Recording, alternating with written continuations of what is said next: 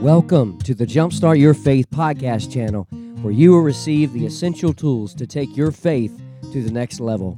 I am your host, Brian Ratliff, and I currently pastor Clearbrook Baptist Church in Roanoke, Virginia. Here is the latest message preached from one of our services. Grab your Bible, pen, notepad, and get ready to jumpstart your faith. Throughout Scripture, the Bible describes Jesus Christ as a lamb. In the book of Genesis, chapter 22, we read about a man by the name of Abraham.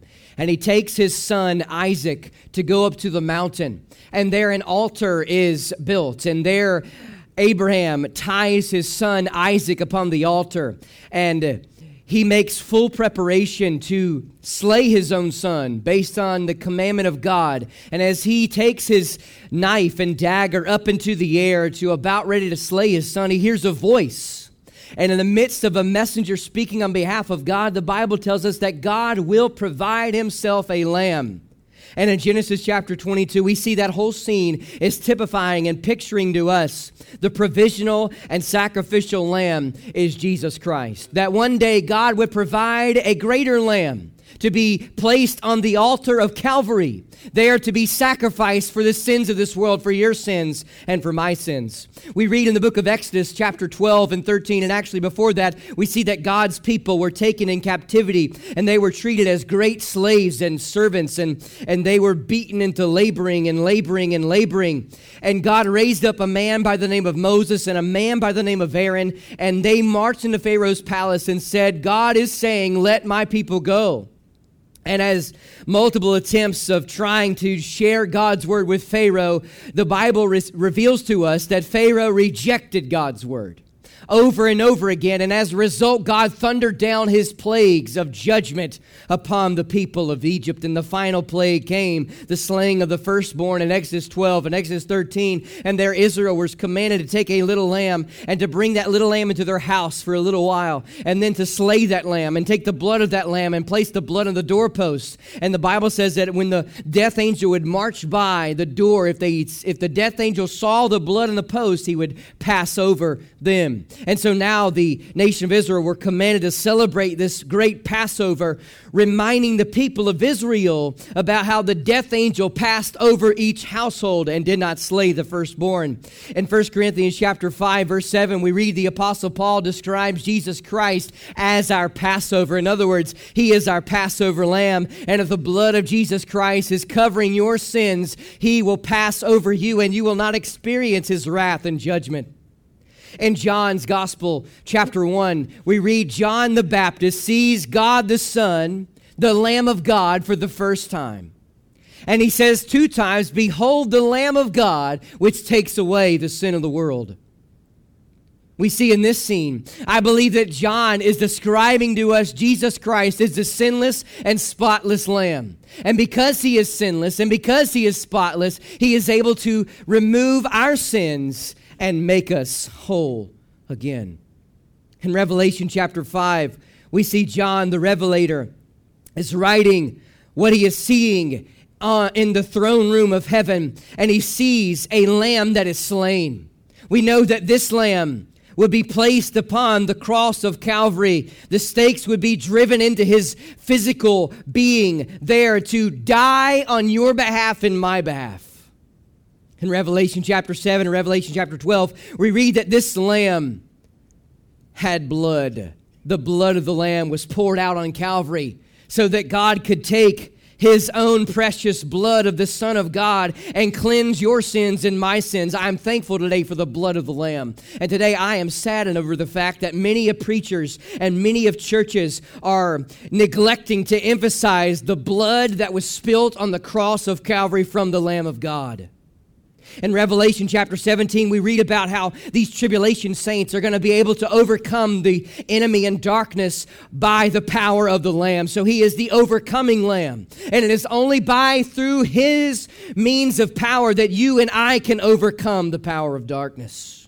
In Revelation 21, we read about how this Lamb has a book. He has an eternal ledger. And if your name is not found in the Lamb's book of life, you will not enter into the pearly gates of glory. In Revelation chapter 5, again, we see John not seeing this lamb who was slain, but seeing the worthy lamb who is able to take the seals of the scroll and loose them one by one. Today, my friends, throughout Scripture, we see that Jesus Christ is emphasized as a lamb. I believe that he is a worthy lamb, but that is not the emphasis of today's sermon. I believe that there is a book of the Lamb, but that is not the emphasis of today's message. I believe he is the overcoming Lamb. I believe there is the blood of the Lamb. He is the crucified Lamb. He is the sinless and spotless Lamb. I believe he's the Passover Lamb, and I believe he is the provisional and sacrificial Lamb. But today, my friends, as we draw our attention now to the words of inspiration in Revelation chapter 6, I want you to look at verse 16 and to look at verse number 17. The Bible literally says these words at the very end of verse 16. It says, the wrath of the Lamb. And if I could, just for a little while, I want to borrow John's words and label it as my sermon title today, the wrath of the Lamb. Would you say that with me? The wrath of the Lamb. Yes, we believe that Jesus Christ is the loving Lamb, but we also believe that Jesus Christ is the judging Lamb, and he's going to bring judgment to this world in the very near future. In Revelation chapter 6, we read about these 6 seals. Last week, we looked at the first 4, the 4 horsemen of the apocalypse, how seal number 1 is broken and deception and peace is brought to this world through the agent of the Antichrist. And after that, we see seal number 2 is broken and warfare like we've never seen before is going to encounter this world. And then seal number 3 is broken and we see famine is the result of war. And then we see seal number 4 is broken and we see disease and death will be plaguing this world in the future. But now we see the focus of John is on these next 2 seals in Revelation chapter 6. And as I've been meditating in these several verses from verse 9 and verse 17 of Revelation chapter 6, here is the emphasis of today's message. And really, this statement is a little lengthy, so hear me out now. This, I believe, summarizes the content of these verses and what I want to reveal to you today. Believers are called to live faithful lives even unto death, because a judgment day is coming when God's wrath will be poured out upon this world. Let me say it again. Believers are called to live faithful lives even unto death, because a judgment day is coming when God's wrath will be poured out upon this world. What can we learn about these next 2 seals in the book of Revelation? Seal number 5 emphasizes the martyr's persecution, but really we could see that it is not God persecuting the saints. It is the world persecuting the saints. And really this seal number 5 could be described, I think really, if we're going to look at it in its detail, is the martyred saints praying for God's vengeance to be made available to this world. And then seal number 6 is about the cosmic devastation, where God unleashes his judgment and shakes this universe with a mighty earthquake. Now, all that said, I want to share with you 2 thoughts today. From verses 9 through 11, I want to share you the first thought. And verses 12 through 17, I want to share you the second thought. As we think about the wrath of God, as we look into the future of the lens and the telescope of God's words of inspiration, today I want you to understand this, that God gave us these words so that we could better live out the Christian life today. So as we are going to travel through this whole book, yes, I think sometimes we're so careful to just try to shove more information about the future into our mind, but if we're not careful enough, we'll see that sometimes we can be so enamored by information of God's word that we forget to apply it to our lives today. And so today I want you to understand this. This is all going to take place in the future, but how do these future events relate to you and me in our walk today? And so the first thought is this. From verses 9 through 11, every believer is promised to suffer from the world's persecution. Every believer is promised to suffer from the world's persecution. In verse 9, 10, and 11, we see the assured, expected promise that every child of God is going to some degree experience tribulation. Yes, you will be mocked. Yes, you will be scoffed. Yes, you will be ridiculed. And yes, there will be some who will give the ultimate price of their life on behalf of their faith in Jesus Christ. Now, remember last week as we were studying the four horsemen of the apocalypse, I was taking you back to Matthew chapter 24. Again, as we try to understand the pieces to the puzzle of God's future timeline, we have to keep in mind the words of Christ in Matthew 24. So if you take your Bibles and turn back with me to Matthew chapter 24, and listen, we've seen so far in Matthew 24 in this great sermon, I believe Jesus had many different sermons, but there's the two greatest sermons. The first one, I believe the greatest sermon in my mind is this sermon, Matthew 24. When the disciples come and say, hey, what's the promise of your coming and what are the signs of your second coming? And he said there's going to be deception and people are going to be saying, I'm Christ, and they'll deceive many, and there's going to be wars and rumors of wars. Nation rising against nation and kingdom against kingdom. There's going to be famines. There's going to be pestilences. There's going to be earthquakes, as we're going to see in our passage today. And he says, all these are the beginning of sorrow. So just as the woman who is pregnant and experiencing the labor pains, and the closer she is to giving birth to that little baby boy or girl, she will receive greater pains of labor. And we see that as we get closer and closer and closer to the second coming of Christ in the tribulational period, we see the labor pains are going to get more severe. The judgments of God are going to get more severe to this world. And we see in verse number 9 of Matthew 24, the Bible says, then shall they deliver you up to be afflicted, and shall kill you, and you shall be hated of all nations for my name's sake.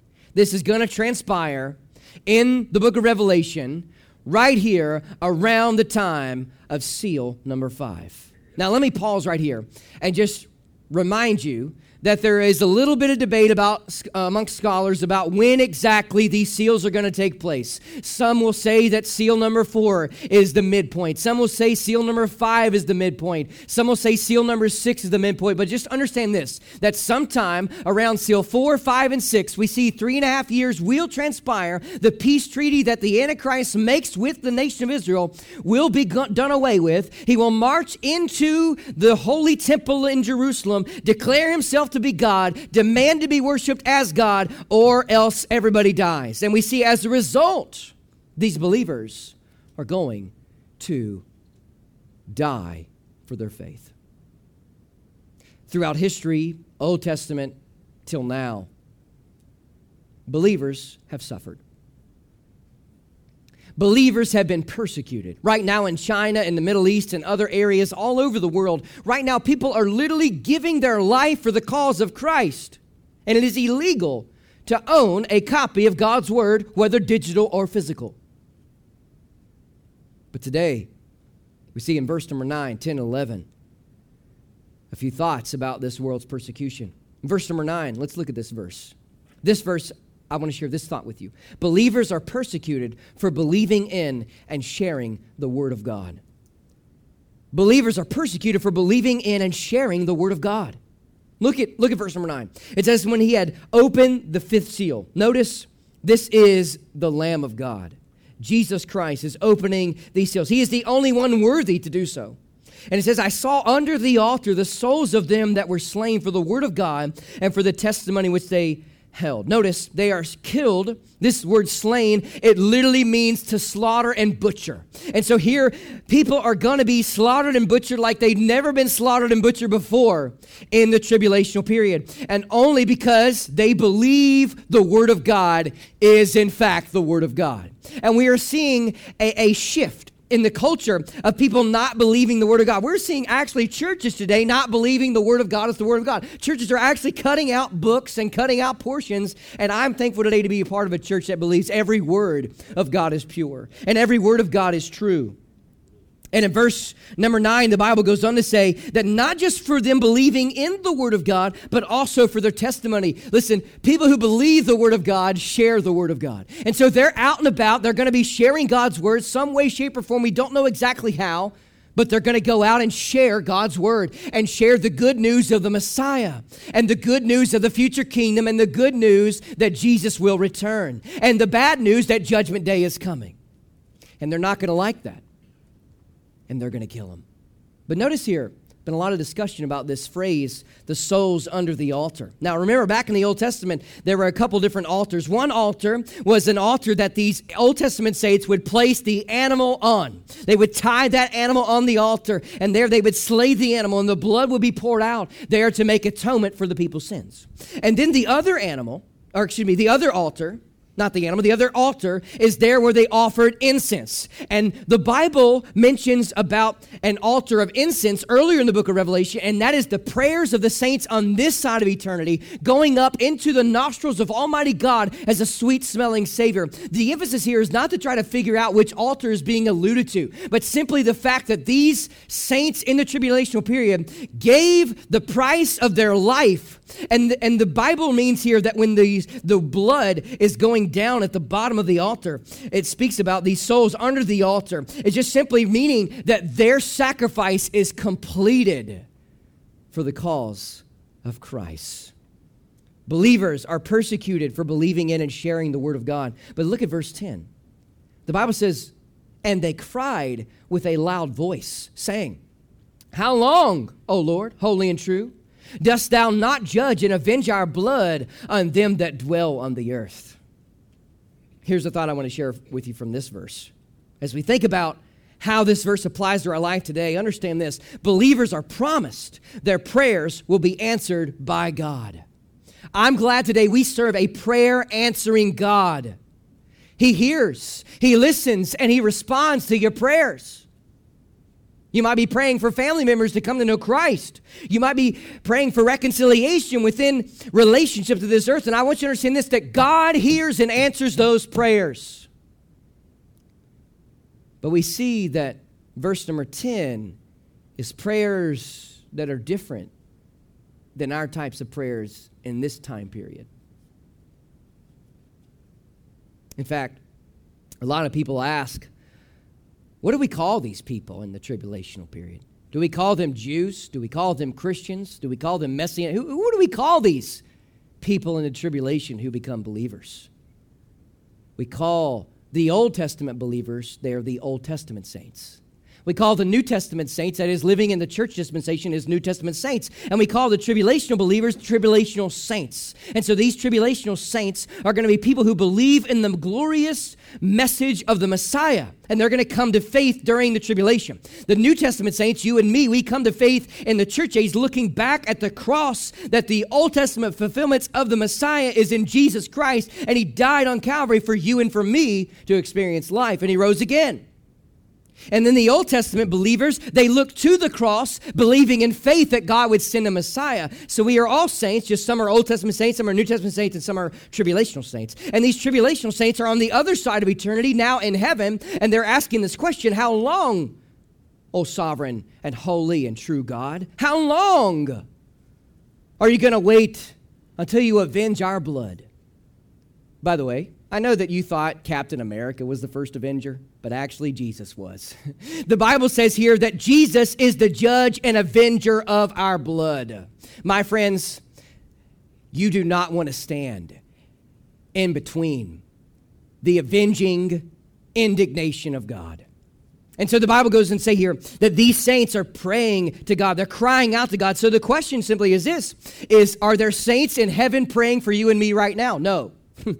And you cannot use this verse to support the crazy theology that there's people in eternity right now praying on our behalf. In fact, read the prayer carefully. They're asking God, when are you going to avenge our blood? These deceased saints who are now in glory. Understand this, that this kind of prayer is like what David prayed in Psalm 7. In Psalm 7, David is being hunted by Saul's men. They are trying to come and attack him and kill him. For some reason, Saul saw David as a threat to his kingdom, and he wanted him dead. And so David finds him place multiple times, in fact. He is praying in Psalm 7, asking God to avenge these oppressors and enemies. And we see here that is the kind of prayer, the imprecatory prayers of like the psalmist is what's being prayed here in Revelation 6:10. But now look at verse 11.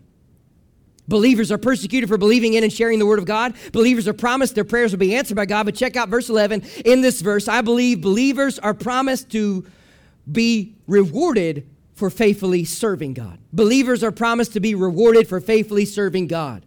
Notice in verse 11, the Bible says white robes were given unto every one of them. That is, these saints who were martyred and died for their faith in Jesus Christ. I'm thankful today that one day we'll be clothed with righteous robes. I'm not talking about those green robes that we wore in the Christmas program or those light blue robes we wore in the Christmas program. I'm talking about Jesus' robes of righteousness. And listen, if you're clothed with anything else when you stand before his presence, you will be declared guilty and not innocent. And today, my friends, we'll be rewarded with great robes of righteousness, just like these saints. But then the Bible goes on to say, here's where it gets a little interesting. It says, they heard a voice that said to them, for them to rest a little while or a little season until their fellow servants or their comrades in the faith in the Lord's army or their fellow co-laborers in the gospel. It says, and their brethren, that they should be killed as they were, should be fulfilled. So here's the thought. Some of these tribulational saints were specifically chosen by God to experience martyrdom. In the ancient church, they said if martyrdom knocks on your door, don't run from it. But don't go knocking on martyrdom's door. So if it comes, allow it to happen, but don't try to bring it upon yourself. And so there's going to be people that God sovereignly, providentially chooses in the tribulational period to die the death of martyrdom. It's in his plan. It's in his sovereign providential plan. God chose them to do this. And I'm thankful that they will receive a reward. So what does this mean for you and me? This means for you and me that no matter what happens in our life, we need to understand this, that we need to be busy in the Lord's work because we will be rewarded for our faithfulness and we will have more rewards to lay back at the feet of Jesus Christ. My friends, believers are called to live faithful lives even unto death because a judgment day is coming when God's wrath will be poured out upon this world. Every believer is promised to suffer from the world's persecution. I'll tell you though, I'd rather have this world's persecution than God's righteous indignation. And we see in the first seal that we're looking at today, seal number 5, we see that these martyrs are persecuted for their faith. That's what's going on. And then they cry to God for a vengeance. But then in verses 12 through 17, we see God's righteous indignation being poured out. And here's the thought I want to give to you. We talked, first of all, about believers because that's the focus of seal number 5. But seal number 6 is not focused on believers. It's focused on unbelievers. So here's the second thought today. Every unbeliever is promised to suffer from God's indignation. Every unbeliever is promised to suffer from God's indignation. Sobering words from the mouth of God. Seal 1 through 5 has been broken. And now John's lenses, his eyeglasses are now zooming in and focusing on seal number 6, and he watches as the Lamb of God breaks this seal. And we see absolute, utter chaos like this world has never seen unleashed on this planet. Earthquakes. Shaking this world. The sun turning to darkness. The moon becoming like red blood. Then stars from heaven falling into the earth and hitting the earth. Then we see heaven is being rolled up like a scroll. Then mountains are flattened and islands are removed. This is the cosmic devastation that awaits this world. God's day of judgment is coming. So it's time to get right with him while there is still time. But here's a thought I want to share from you from verses 12, 13, and 14. Unbelievers will witness the cosmic devastation of God's judgment. Unbelievers will witness the cosmic devastation of God's judgment. Take your Bibles and let's go back to Matthew 24 today. Back one last time to Matthew 24. We've seen all these different things transpire. We've seen these false prophets arise. We've seen these people come and killing these believers in the tribulational period, these tribulational saints. And then we see that the Bible speaks about how sin is going to abound greatly, and the love of many is going to wax cold. And the Bible says that many will be around, and only those who endure to the end will be saved and delivered. And then the Bible says in verse 14, we'll talk about this more, but the Bible says that the gospel is going to be preached about the kingdom to all the world for a witness. And we see, I believe that is referring to the angelic being that's going to travel all over the globe, heralding forth the message of the gospel of the kingdom, that judgment day is coming, and Christ will return and establish his kingdom. But then verse 15. Verse 15 is where I want to focus right now. As we think about God's indignation. The Bible says, when you therefore shall see the abomination of desolation. Remember, this is the Antichrist that Daniel spoke of. And we see Jesus quotes Daniel. Jesus affirms the authenticity and reliability and credibility of the prophet Daniel. And we see, and by the way, scholars used to really heckle and scoff the book of Daniel. Until you get into some of those passages about the Seleucids, about like Antiochus Epiphanes of the Greek Empire, how those dates and those predictions were so precise. Scholars now, in fact, scholars who don't believe the Bible, have since just backed away from Daniel's prophecy because of the accuracy. And so we see Jesus affirmed it all along. So we can trust Jesus in his word. But anyways, he's speaking about this Antichrist who's going to march in, declare himself to be God halfway in, and then all the world is going to witness the utter falsehood of somebody trying to be like Jesus. He says, when you see him standing in the holy place in the temple of Jerusalem, then people are going to flee to the mountains. He says, then let them which is on the housetop not come down to take anything out of his house. Neither let him which is in the field return back to take his clothes. And woe unto them that are with child, and to them that give suck in those days. We see, it says, verse 20, but pray ye that your flight be not in the winter, neither on the Sabbath day. For then shall be great tribulation, such as was not since the beginning of the world to this time, no, nor ever shall be. We see that the unbelievers are going to witness this cosmic devastation of God's judgment. I find it interesting that there's so many parallels with the people of Egypt and Pharaoh and the people of the tribulational period. So far, from seals 1 through 5, the world has not even acknowledged that God is the one thundering down these seals. But in seal number 6, they see, in fact, this word for earthquake, some commentators have thought that this means that this earthquake is not just shaking this world, but it shakes the entire universe of God's creation. God is going to shake this world one day in such a way that the earthquakes, the sun, the moon, the stars, the mountains, the islands, everything is going to be affected by this shaking. The prophet Joel referred to this time. Jesus referred to this time. In fact, Peter, when he was preaching in the book of Acts, talks about it in Acts chapter 2 on the day of Pentecost. And we see here that Joel's prophecy is finally going to ultimately be fulfilled right here in the book of Revelation. And the unbelievers will watch it all happen, just like Pharaoh and the Egyptians watched all the plagues come down from God. And we know that, at least we believe that the church, it best represents all of the scripture, that the church won't be here. But what about the believers that are in the tribulational period? I believe that just as God shielded the believers in Egypt over his plagues, God will shield the believers in the tribulational period from his wrath when they get saved during that time. But we see that the Egypt, they did not bow to the lordship of God as a result of those plagues. And we see here this world. Talk about ultimate reprobation. Talk about the reprobate mind. Seeing the sun darken, seeing the moon turn red, seeing the earthquake flatten mountains and remove islands, and seeing these asteroids come in and these meteorites come in perhaps. And we see all this, and they refuse to bow down to God and his authority. I find it so interesting that here, as we think about doomsday, I think about Scientific American, I think about National Geographic, I think about Time Magazine, I think about all these secular magazines who are trying to predict doomsday.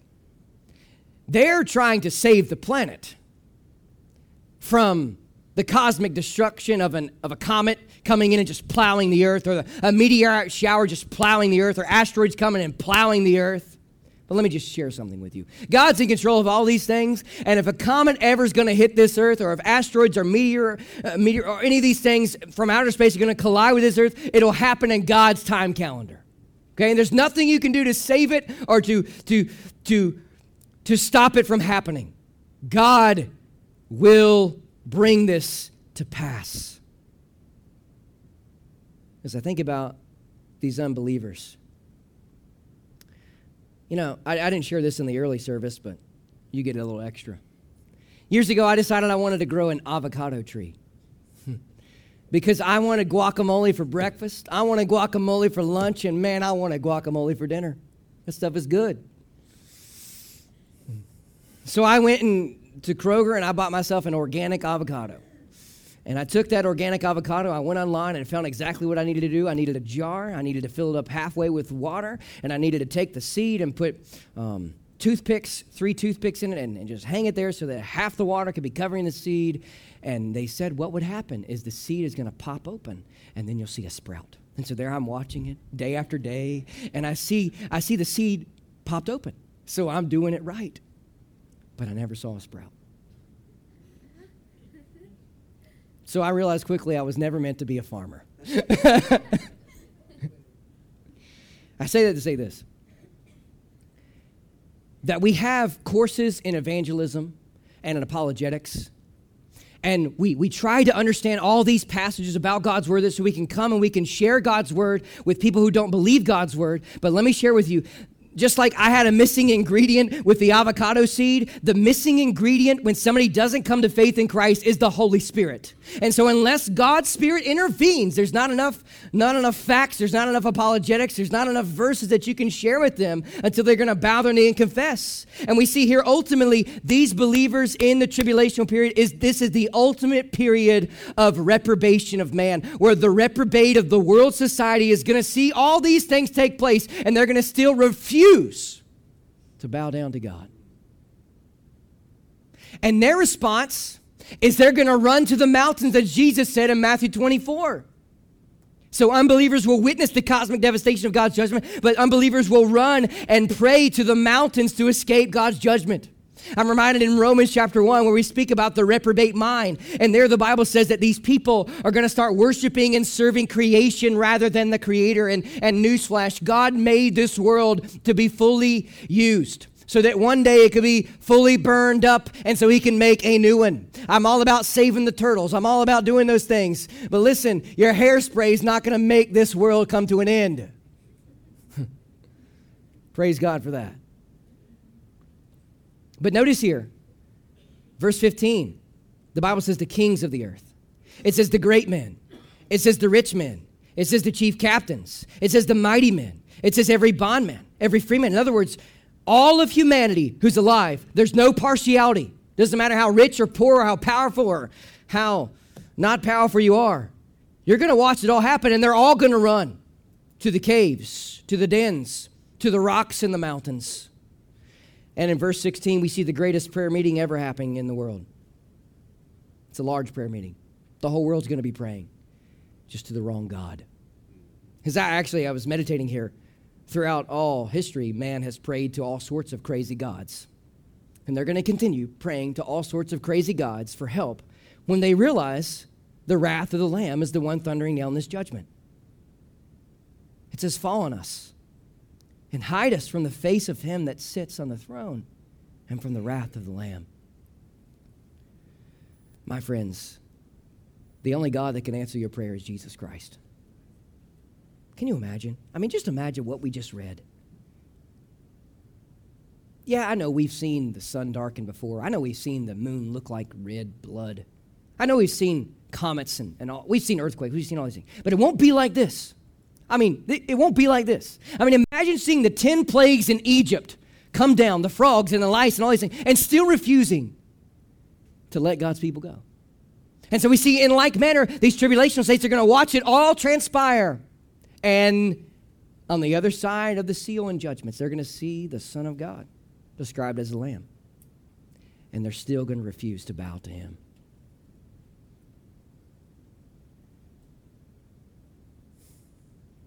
This should move us to go share the good news of Jesus Christ to as many people as we can so that they can escape this judgment. Listen, you can't hide from God's judgment. And that's what we see in verse 17. It says, for the great day of his wrath has come. The prophets spoke about this. Jesus spoke about this. The New Testament authors spoke about this. Judgment day is coming. Unbelievers will never be able to withstand or hide from God's judgment. Right here, they won't be able to find a big enough cave. They won't be able to find a big enough mountain. They won't be able to find a big enough rock to be able to hide from God. I find it interesting. We see full circle now in the book of Revelation. The first two created beings of mankind. In Genesis chapter 3, partook of the forbidden fruit of the tree of knowledge of good and evil because they were told that they could become like God. And then we see that as a result of that, they sinned against God. And their eyes were opened. And they took the plants and made garments so that they could be clothed. And then the Bible says they hid from the presence of God. And throughout generation and generation and generation and generation and generation of mankind, man has always tried to hide from the presence of God because we love our sin so much. But here's the point. If you, as one preacher said, if you uncover your sin before God, he will cover it.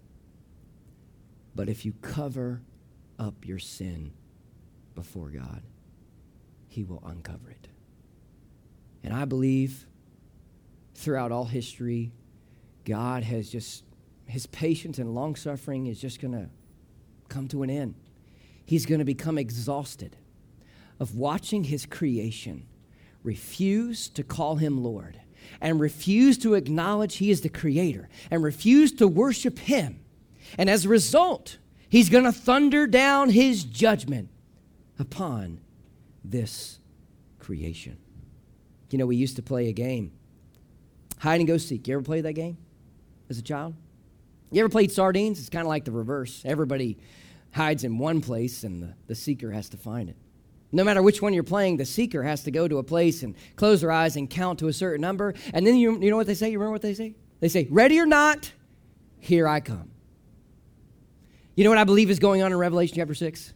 I believe Jesus is saying, ready or not, here I'm coming. So, where is God's love in the midst of this chapter? It's a great question. Where is God's love in the middle of his wrath? God's love is seen here because he wrote the future for us in a book. Where is God's love? God's love is present in the fact that he told us about the future day of judgment. And so we can get right with him before the judgment day comes. You know, we just heard a testimony of the Gideon ministry and how right now on this side of the tribulational period that people are finding and discovering God's word in the craziest of places, and God is showing up and saving their soul. You know, I'm just crazy enough to believe that out of the billions and billions and billions of copies of God's word that have been distributed all throughout history, one day when the church is gone and the tribulational period is set and these judgments and seals and bowls and trumpets are being blown and sent to this world, I believe God is just going to sovereignly allow his people in that time to just find God's word and be gloriously transformed by the power of Jesus Christ. My friends, there's the love of God, that God would come and die on the cross. God would come and rise again. God would extend his salvation to anybody who calls him Lord. And God would give us a copy of his word so that we could know judgment day is coming. My friends, the wrath of the Lamb is at hand. Believers are called to live faithful lives even unto death because a judgment day is coming, when God's wrath will be poured out upon this world. Every unbeliever is promised to suffer from God's indignation. and every believer is promised to suffer from the world's persecution. Let us give God the glory because He is the one worthy to open up the seals, and He has given us His word so that we can know what's going to transpire. Hey guys, thanks so much for tuning in to the Jumpstart Your Faith podcast channel. As a token of my appreciation for you listening today, I would like to give you my free ebook devotional called Jumpstart Your Faith, 30 Days to a Renewed Faith in Christ. Just go to www.pastorbrianratliff.com to download it. Please be sure to subscribe to this podcast channel to listen to more messages like today's. And if these messages have been helpful to you, please leave a review. If I could be of any help in your spiritual walk, please let me know by emailing me at pastorbrianratliff@yahoo.com. And one last thing, if you're in Roanoke, please consider joining us for one of our worship services at Clearbrook Baptist Church. Until next time, may God's blessings be upon you and have a great week.